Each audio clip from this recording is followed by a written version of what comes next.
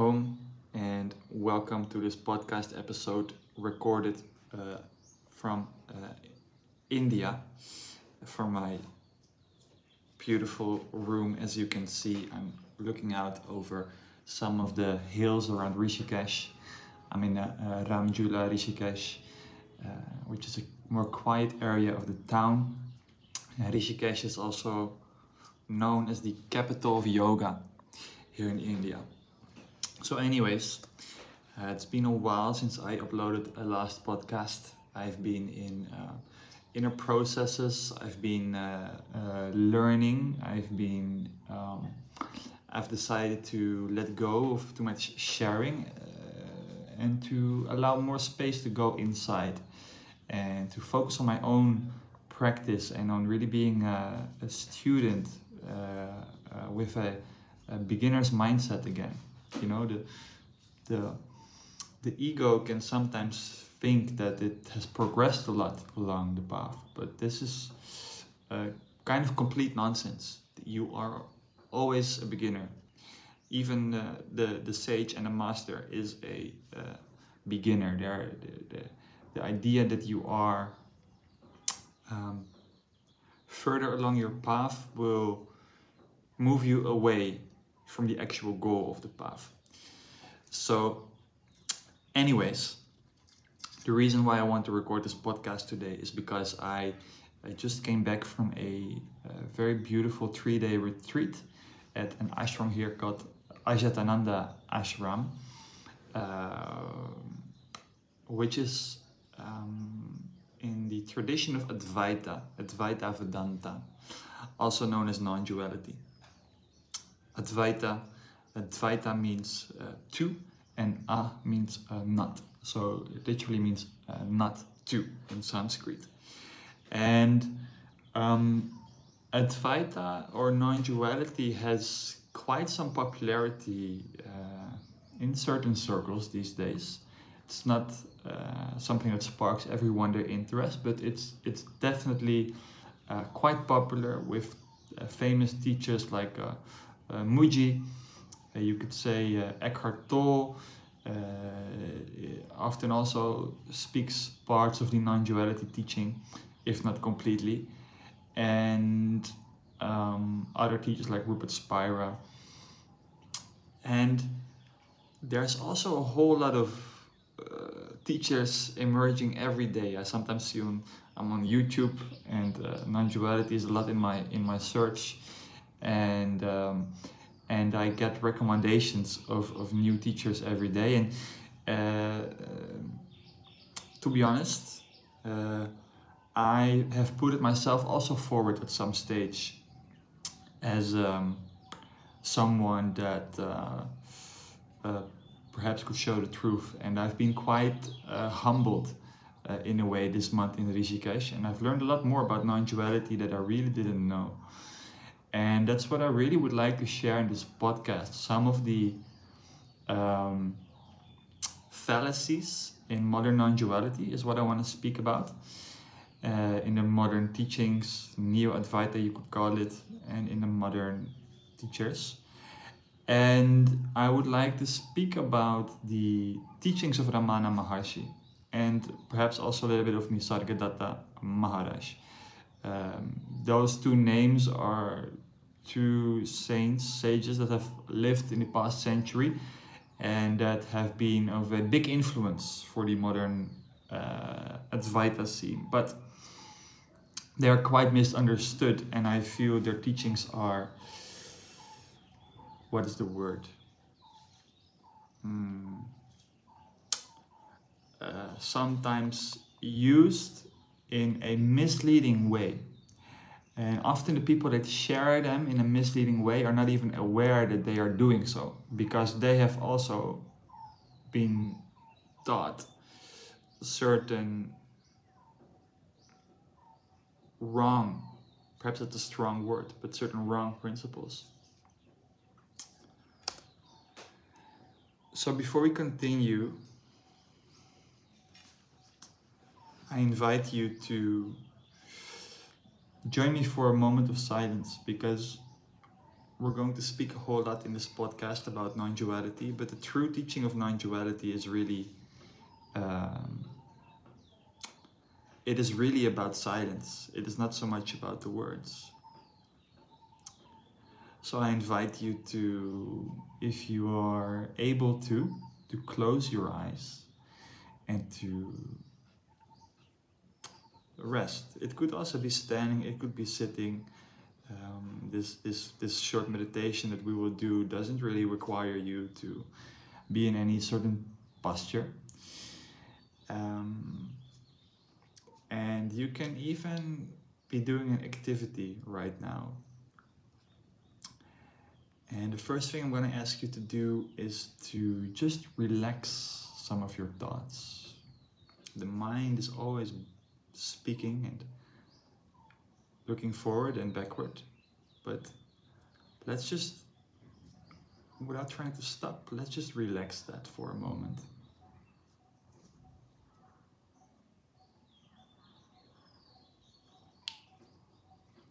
And perhaps bring some awareness to some sounds around you. Maybe you can feel your body for a moment, brief scanning. Keeping it all kind of effortless.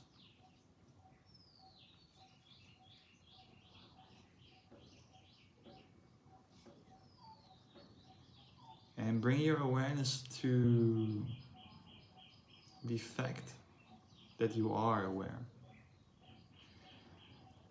That there's an unbroken experiencer at the root of any experience. And you are that. You are that experiencer, that consciousness, always, including right now. So become aware of that.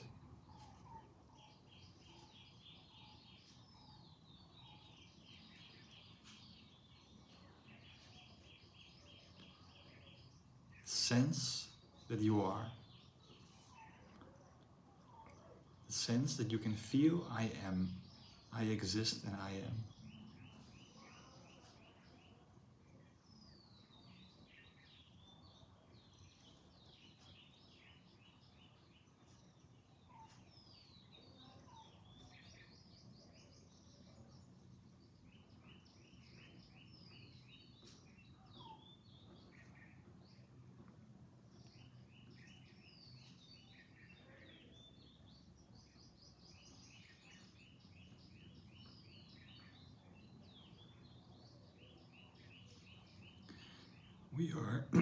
We are getting more comfortable here with a silence that is not really silent in terms of sound. It is a silence that is beyond sound, beyond thought, beyond mind, and it's always here. And I gently invite you to come back, although you don't really need to come back. You can keep in a very effortless way, you can keep this experience of being aware in the background. In fact, it is unbroken, but you can keep that one eye inward on that awareness. So now we've set a little bit of tone for the start of this podcast. Let's assume that some of you that are listening have no idea what non-duality means, or maybe a small idea. And non-duality is basically, you could say it's a spiritual principle that is non-religious. It's kind of inter-religious. It is actually the one thing that unites religions, and people also call it the direct path, because it is kind of a spiritual system without any detours, without too much philosophy, without belief systems. It is a direct path that will bring you to a recognition of what you truly are. Or you could say to consciousness, or you could even say to God, but that really depends on the definition you give to the word God, because this is not a God in the sense of a God in the sky, or a ruler, or an entity outside of yourself. Only if the word God actually means consciousness in this context.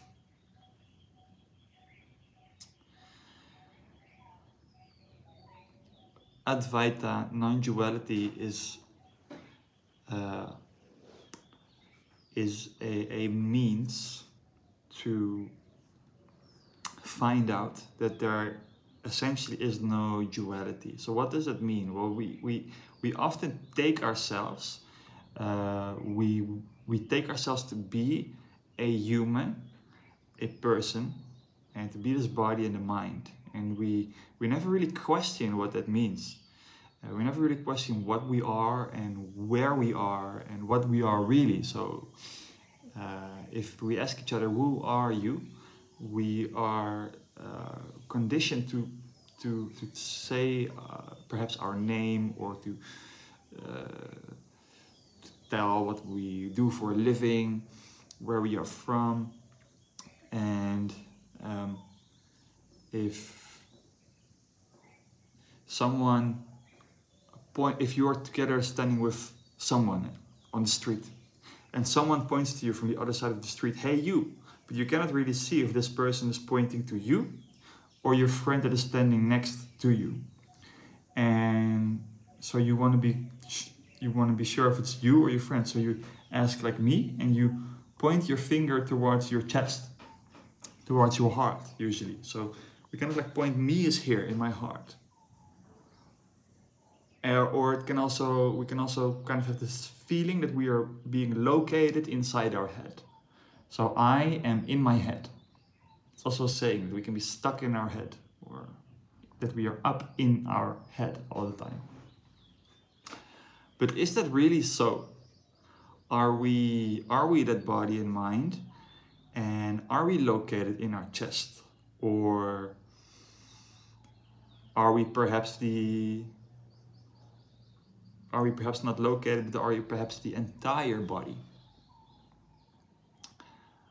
But then the interesting question arises, and I don't want to make this a too dark podcast, but like, you can chop off your limbs and you still are. So your limbs are not really what you are. You could, perhaps there's technology that would be so clever that you could actually completely chop off the entire body and keep pumping oxygen to the brain, so you would still be able to think like that. So maybe you're not the entire body, you know?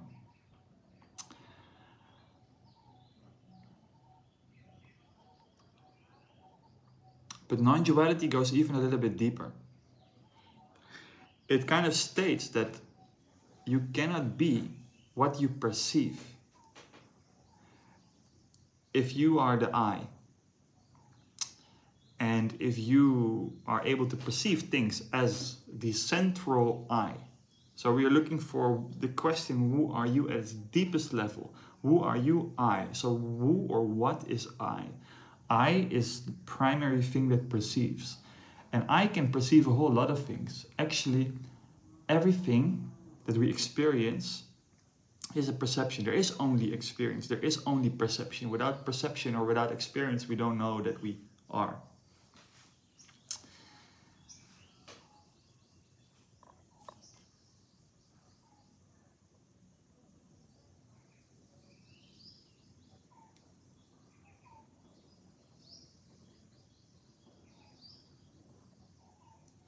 And in non-duality, it is stated that what you can perceive, that you are not. It's even a certain technique to come to this recognition. of what you really are. Because that is what non-duality is about, to find out what you really are and to be what you really are. So this technique is called neti, not this, not that. And you kind of go through this elimination process to constantly question, am I this or am I that? So a thought appears in the mind. Am I this thought? No, I am not this thought. I can perceive my fingers. Am I my fingers? No, I'm not my fingers. Can I perceive the trees in front of me? I can perceive them, so I am not the trees in front of me. So basically, it would be endless. Everything that you could name is not what you are. So what is left? If everything you name is not what you are, what is left is nothing, nothing. But if this is understood with the mind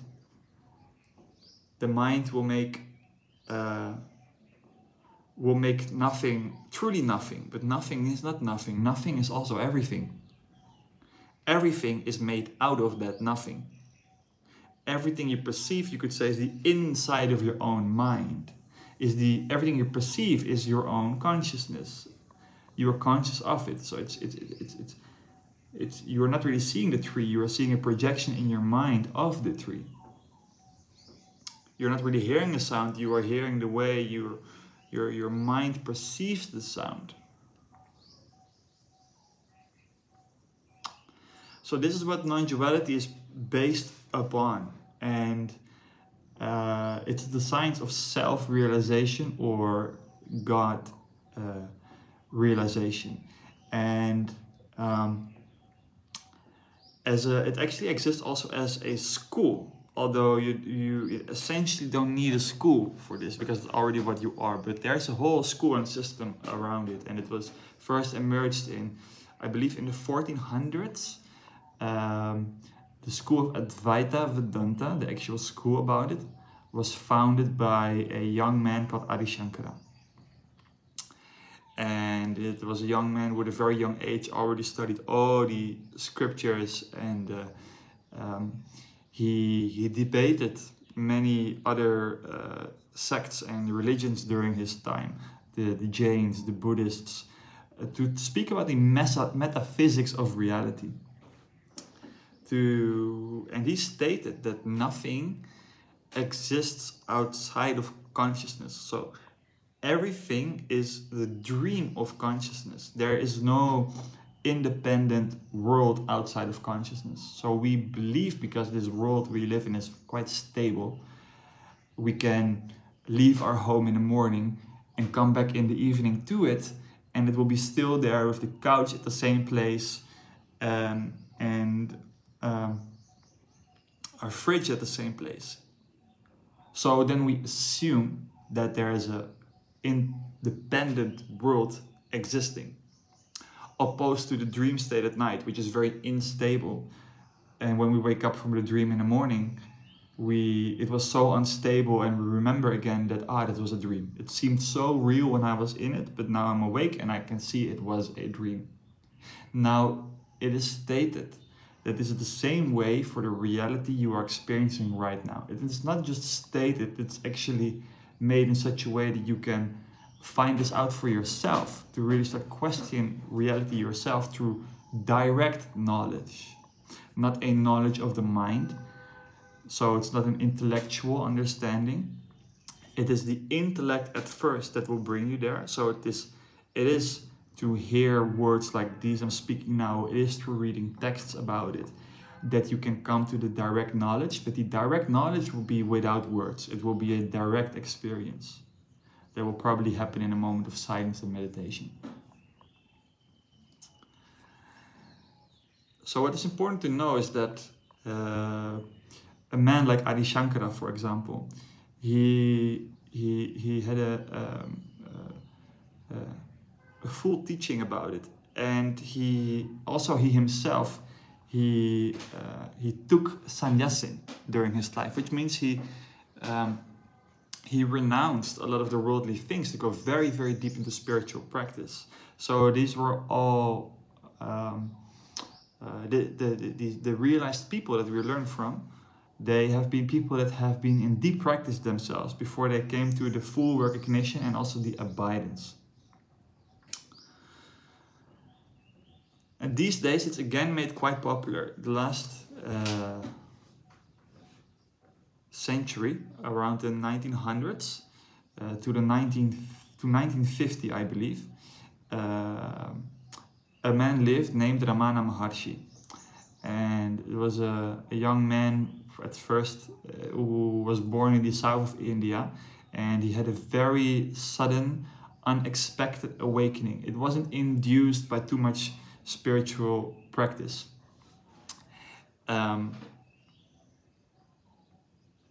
Which is said to be because of previous practice in earlier lifetimes. So he was very ready when he came into this life, into this incarnation. But so he had this sudden awakening, this sudden deep realization of the self, of consciousness. And it was also immediately a very much an abiding one. So it wasn't like a glimpse and he got back to form. It was a glimpse that stayed pretty much immediately, as is spoken in the stories. And when that happened, he left everything behind. He left his home, his parents, his possessions. He dropped even, I think, his wallet at some point, and he started wearing just a cloth. And he had this deep intuition that he wanted to be at a mountain called Mount Arunachala, which is a holy mountain in India. And for the rest of his life, he stayed there. And he was just abiding in this transcendent state. In reality, you could also say. In the true reality, the true knowledge, not the egoic knowledge, but knowledge of mind, but the true knowledge. And without ever looking for devotees or students, people started to gather around him because there was just a palpable silence around this man. This man was clearly in a very special, transcendent state, completely beyond suffering, not needing anything from the world. And slowly his teaching started to emerge through question and answer. And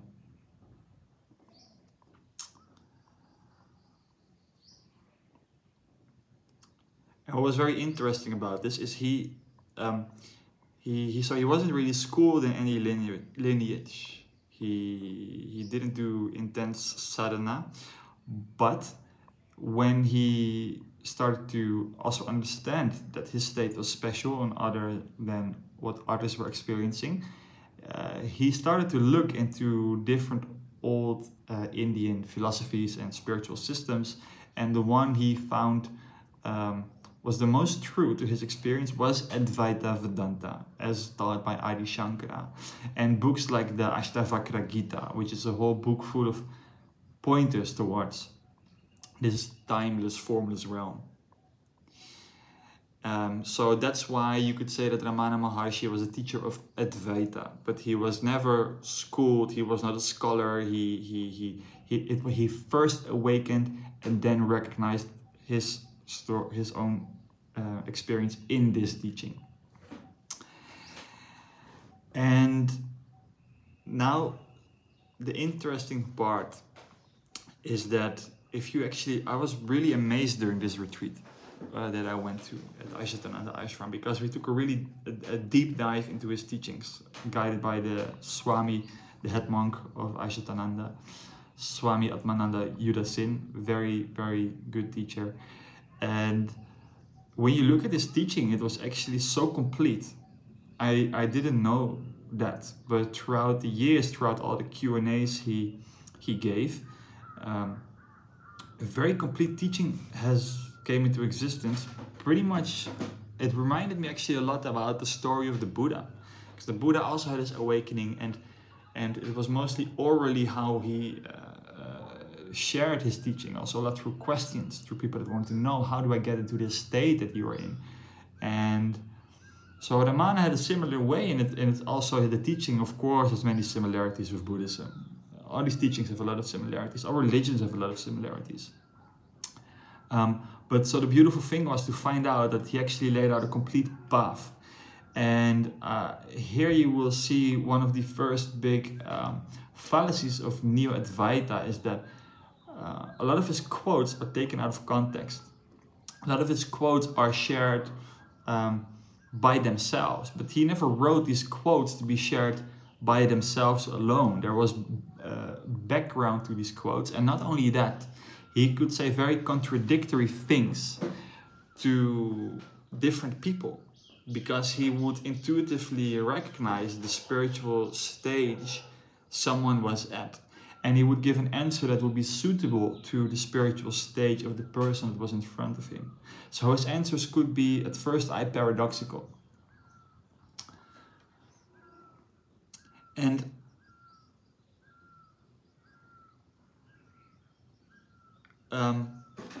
his quotes can also often sound very pathless, so that there is no path, that there is no need for practice, because you are already what you are.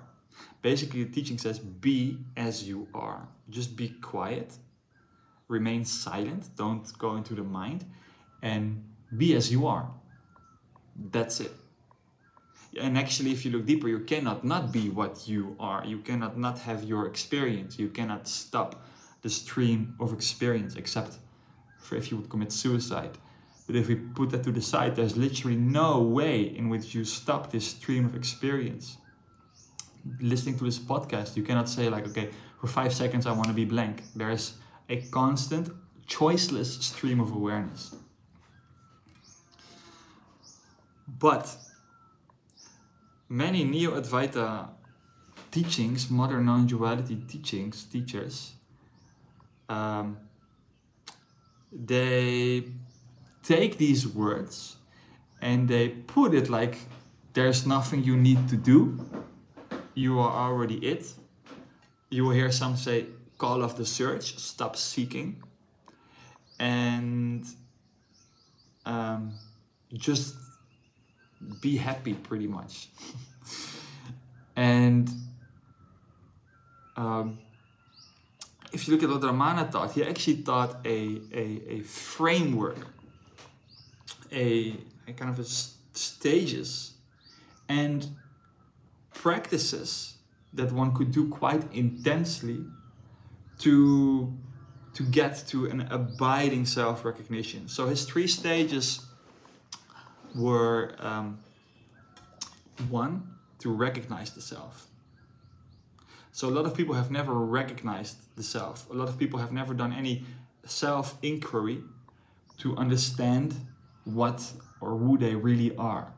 So the world is actually very, very lost, because people have no idea who they are. People are looking for themselves in psychology.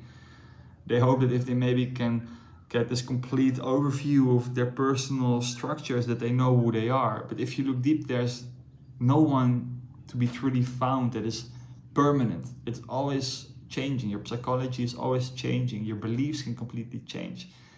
And it's in a completely different realm that you are speaking. So self-recognition is a really important first stage, and this is huge, because the moment you have your first self-recognition, capital S self-recognition, it can be quite explosive, very explosive. It can completely turn your world inside out and upside down. And what might sound fluffy at first, you are not the body and a mind, like, oh, okay, or that sounds a little bit like people are in denial or something. But if you actually go into an exploration of the self, there's deep recognition waiting for people. And he taught that through the famous question, who am I? This was Ramana Maharshi's famous question. Who am I? Keep asking yourself, who am I? And not like a mantra, not like that you say like, who am I, who am I, who am I? Because that's also what you see, is that people hear practice and they may kind of make almost like a religious practice out of it again. But this practice was really with the intention to have a genuine interest to find out, who am I? Who and what am I? Am I this? No. Am I that? No. Am I this body? No. I'm not what I perceive, so what am I? What am I? What am I? Go deeper and deeper and deeper until you find the source. So this was a very important stage in his teaching. And another very important stage in his teaching was, if you know the source, if you have that first glimpse, which will most likely be very blissful, you want to stay there. because the mind is full of mental imprints, which are also called the vasanas in the tradition of Advaita Vedanta, or in Buddhism they are known as samskara. So there are mental imprints, which a mental imprint is basically, you could say, a strong identification with a thought form. So the strong belief in certain thought forms that we have adopted, accumulated throughout our experience in our life. So this can be thoughts about things that we make that we think that are going to make us happy, or this can be compulsive thoughts to grab a Coca-Cola or a cigarette, or things that are very hard to let go of.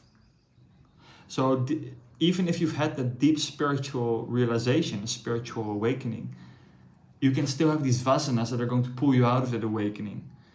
And I heard a funny quote during the retreat: to entertain one thought can keep you again in bondage and away from liberation for another 20 years, because one thought leads to another thought and to another thought, and before you know it, you forgot about meditating, and before you know it,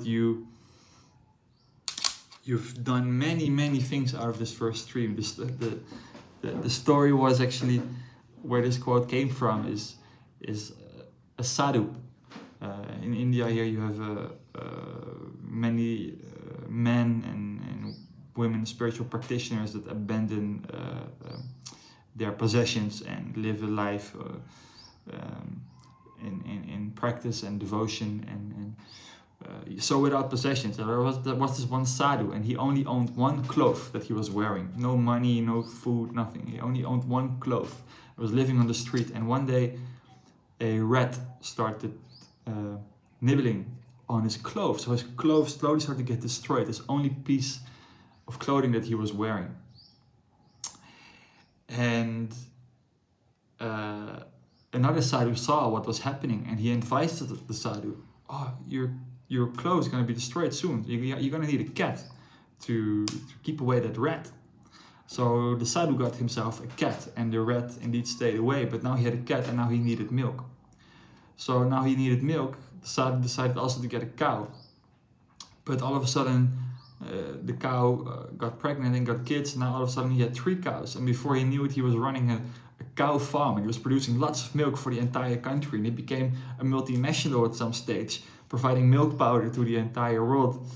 And 20 years later, he completely forgot about this initial reason to be there in his clothes, which was to realize God, to realize the self, to obtain liberation. So one thought entertained can lead to a whole lot. So there's a deep need in this science of self-realization to stay abiding as the self, to realize what you are, and to not let thoughts affect you. So it's not necessarily to stop thoughts, but it's to destroy all identification with thought. So any thought that enters your mind, you know, it is not what I am. It is not the truth. And here's the problem with many modern non-duality. They will teach you the spiritual awakening part, and they will make you believe that that is enlightenment. So they will awaken you, they will make you realize the self. You will have your first moment of bliss and expansion, and of really feeling and realizing deeply, I am not my thoughts, I am not my body. And this is so beautiful when you experience this for the first time, but it is not enlightenment, because there will be vasanas coming back at a later stage that pull you out of it. And until the day that you've destroyed this identification in the form of vasanas, you have effort to do, you have spiritual practice to do. You have to stay alert with yourself in order to not allow these thoughts, these vasanas, to hijack you. And Ramana taught this. He taught people to, opposed to many modern non-duality, he taught people to create a kind of one-pointedness in the mind, a one-pointed concentration. So the mind has less grip, the mind is less flighty and jumpy and more sattvic, as they call it here, more calm and less anxious.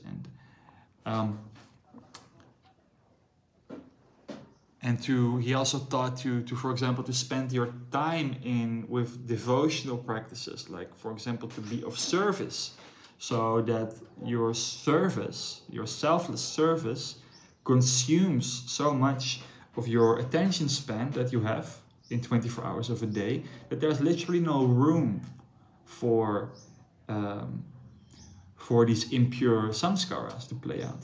Because if we don't have anything special to do, or if we are busy with things that are maybe harmful, these vasanas will be reinforced and will be strengthened. So it is also very, very important that we don't do things that create new vasanas, new imprints, because it's only going to postpone the actual liberation, and it's only going to give us more work, more practice to go through.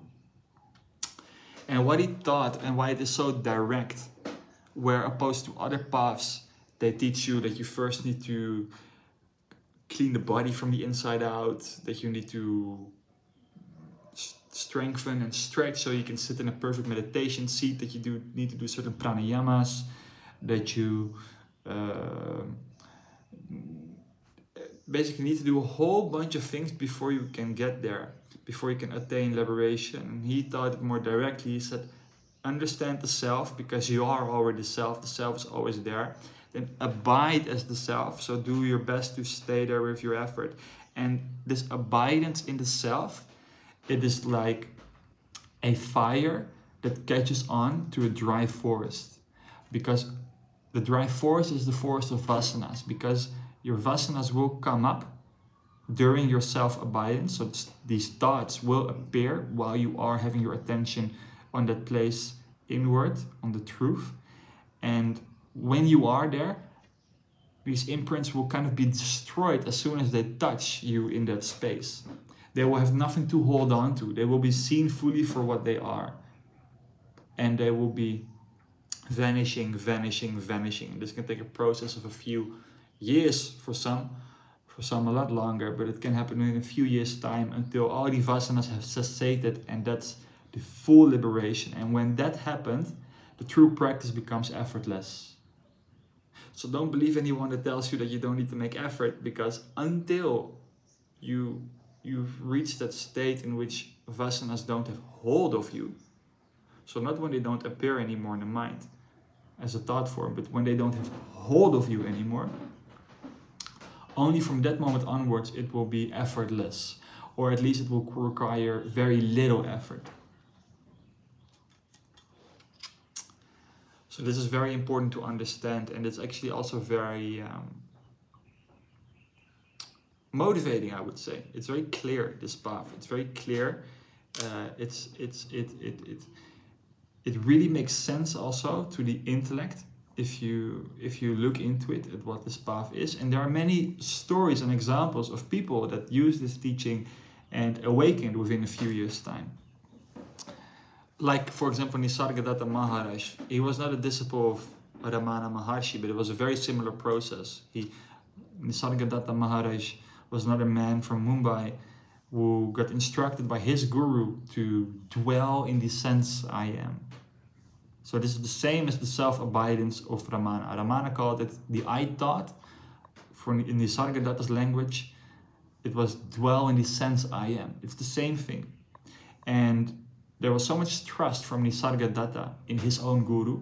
Like he did everything his guru said because he fully trusted this man. It took him about 4 years until he was completely liberated and the self is completely realized.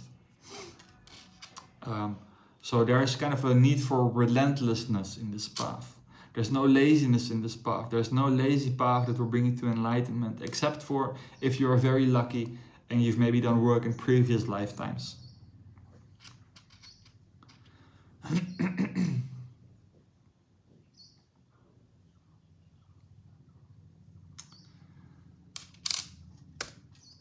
I don't think I have so much more to share about this.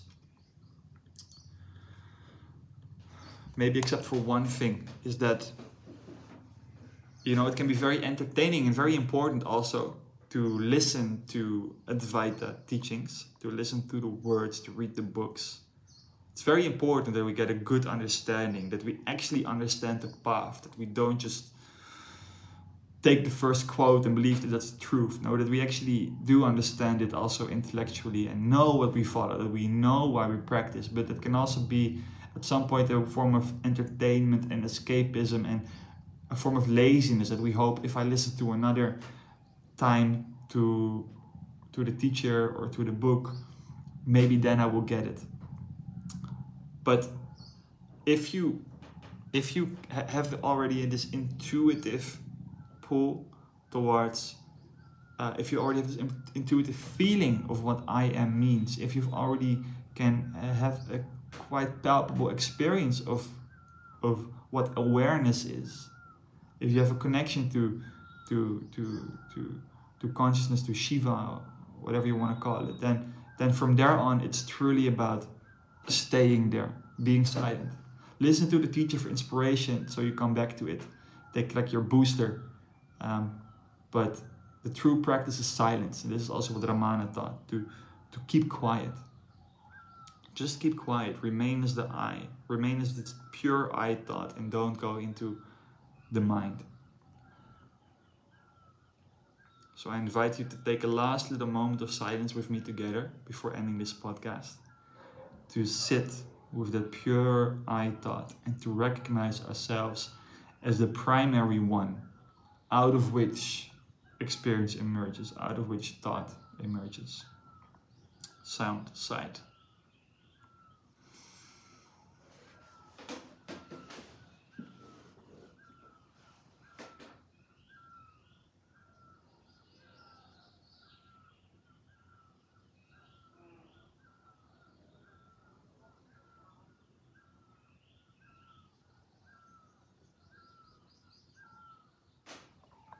Thank you so much for listening. Good luck with the practice if it caught you. I hope so. We need more people that practice this. I believe it's great for the world if we free ourselves from egoic identification, and peace.